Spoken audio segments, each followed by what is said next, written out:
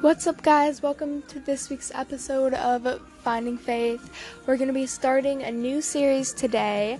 We're going to be going over the books of Luke and Acts, and something that I think is really interesting is Paul and Luke were traveling companions at the time, and they were on a missionary journey. And so, the same time that Paul is thrown in prison, he writes Ephesians, Philippians, and Colossians. Luke is writing the books of Luke and Acts. And so I just thought that was really interesting. They were written at basically the same time. And so we're going to see what Luke has to say. And so it starts out, he gives a little introduction and reason as to why he's writing this series. And then he's kind of going in chronological order of everything that happened. And he's trying to inform people. So he starts out with John the Baptist, and he goes over how he was born and how they came to know of John the Baptist.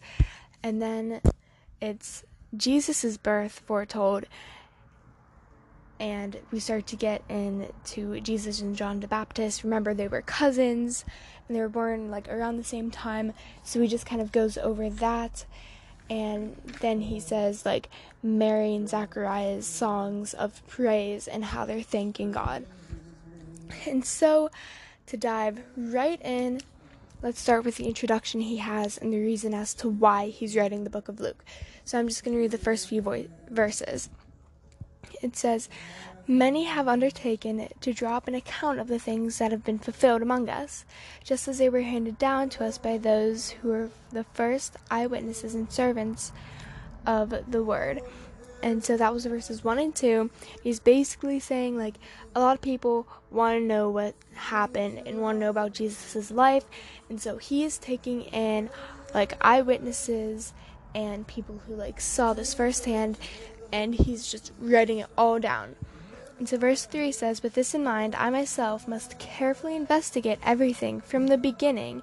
So I too decided to write an orderly account for you, the most excellent Theophilus."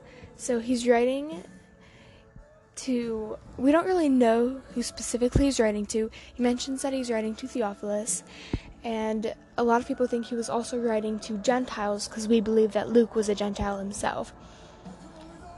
And so verse 4 says that you may know the certainty of the things that you've been taught. So basically, a lot of people are curious about Christ since the resurrections happened, and he wants to write this book, which is basically Jesus' story in chronological order from the very beginning.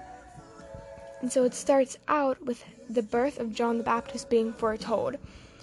And so basically there's this dude named Zachariah, and he was a priest, and he was a very God-fearing man. He was strong in his faith, and he had a wife named Elizabeth. But because him and Elizabeth were so old, and Elizabeth could not give birth, she couldn't have kids, it was just them.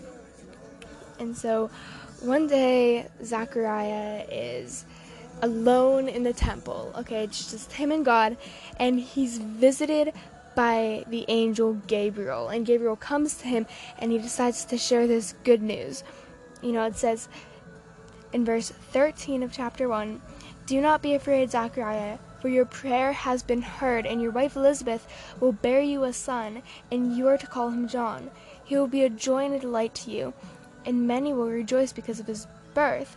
Then in verse 15, "For he will be a great sight in the eyes of God, and he is never to take wine or other drink, and he will be filled with the Holy Spirit even before he is born." Okay, spoiler alert, that part's kind of important where it says he will be filled with the Holy Spirit before he is born. Then it goes on to say in verse 16, and this is everything that Gabriel, this angel, is telling Zachariah, and he's saying, "He will bring back many people of the Lord to Israel, and he will return them."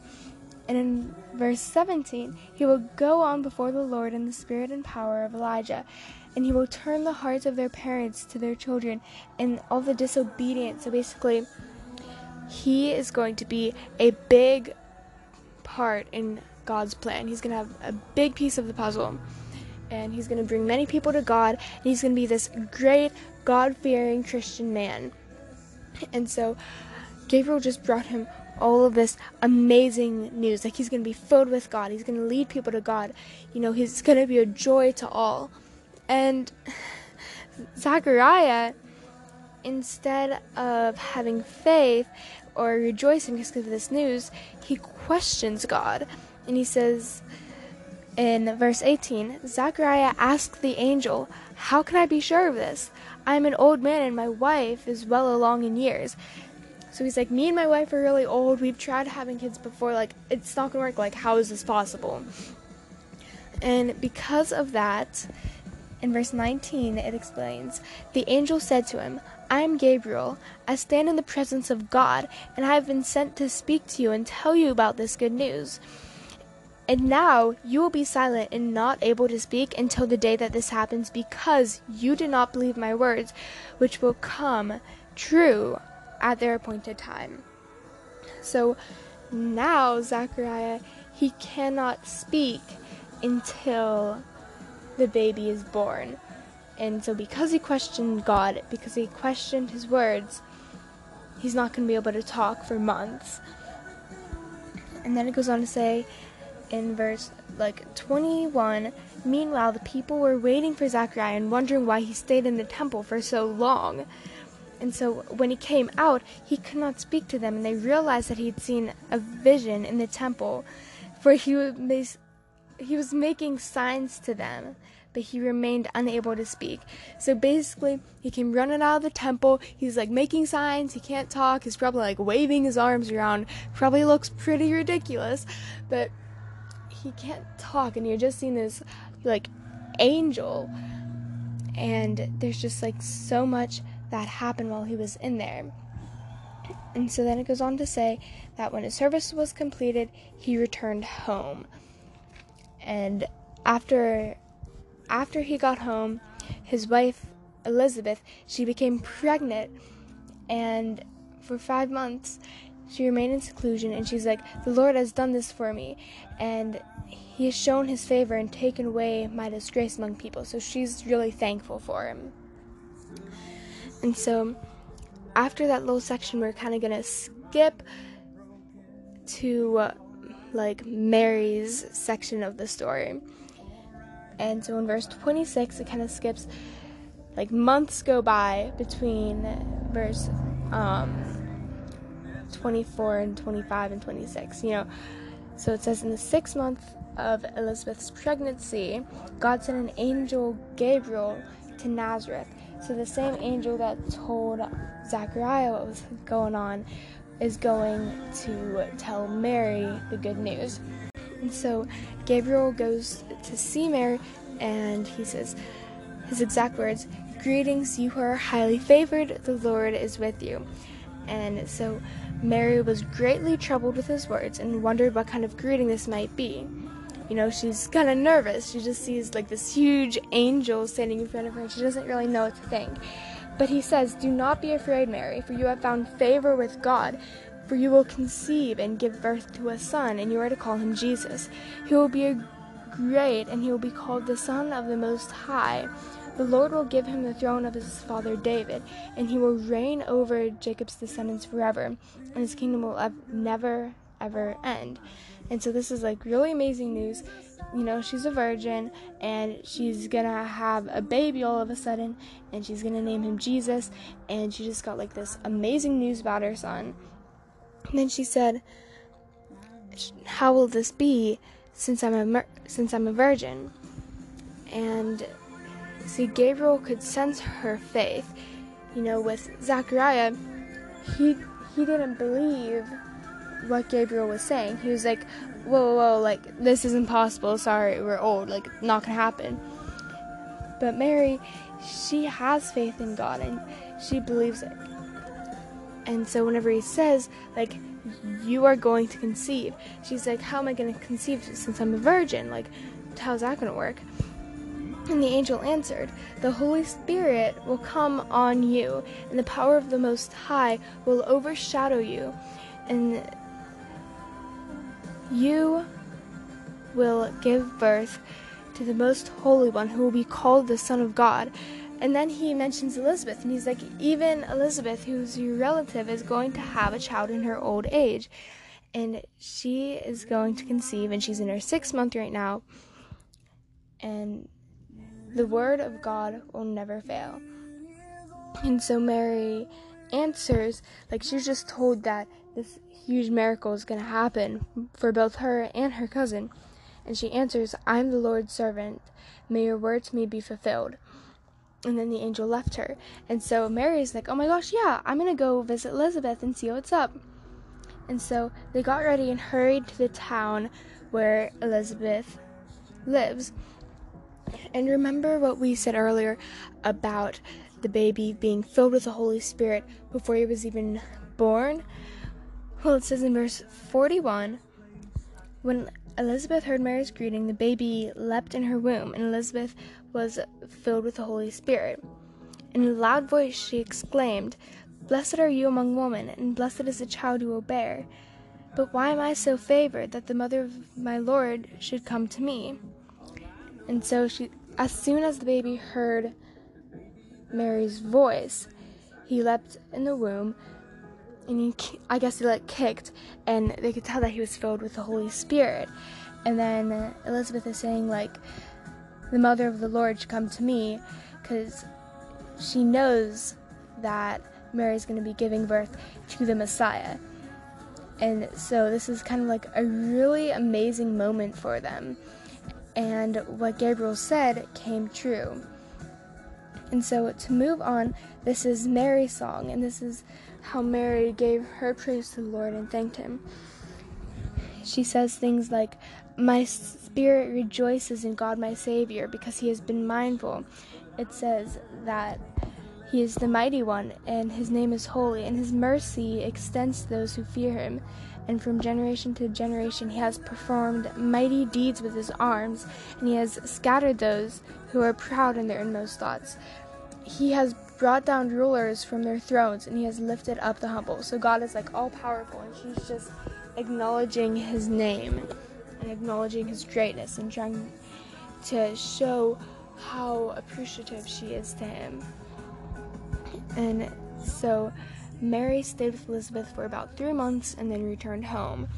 And so by now, Elizabeth is ready to give birth to John the Baptist. And so she has the baby, and everyone's super happy.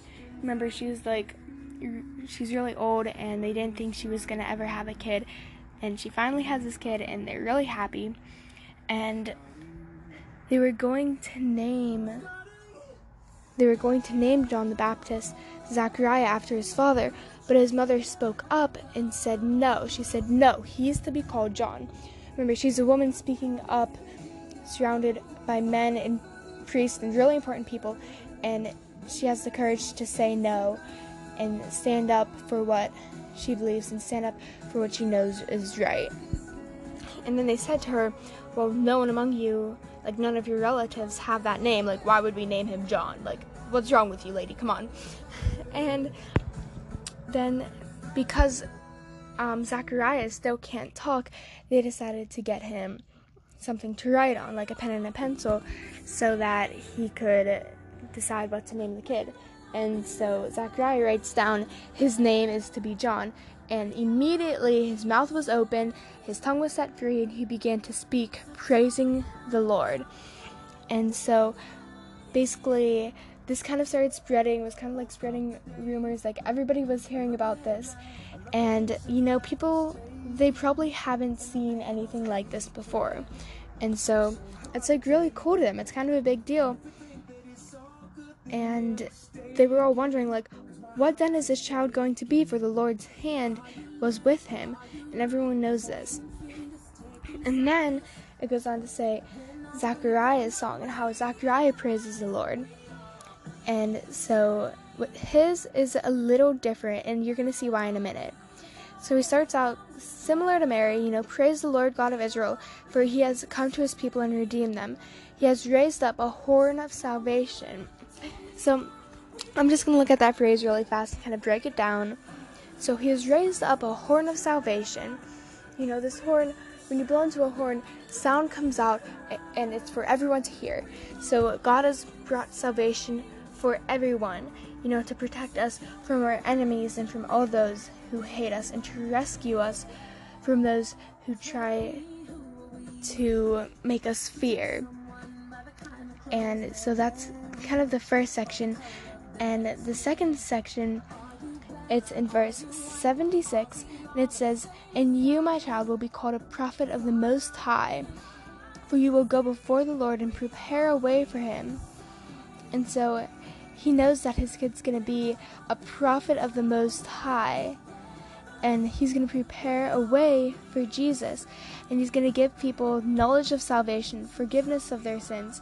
Like, he's saying everything that his son is going to do. And he says how his son is going to shine on those who are living in darkness, which, by the way, is something that we need to do as Christians. We need to shine on those and share God's love, sort of the same way that John the Baptist did. Like John, he wasn't concerned with himself. He was just trying to share the good news with others. He wasn't concerned about his name being big. Like, if someone asked him, like, "Oh my gosh, yeah, who are you? Like, are you, like, the Messiah? Like, you seem really important." He's like, "No, I'm nobody. Jesus is the only somebody that matters." And he would share the gospel with them. He would seize every opportunity. The same thing that Paul talked about in Ephesians, Philippians, and Colossians, about seizing every opportunity to share God's goodness. And so that is basically all that we have in chapter 1. It explains in the end how he grew up and he became strong in the Spirit, he was strong in his faith, and he lived in the wilderness until he appeared publicly to Israel.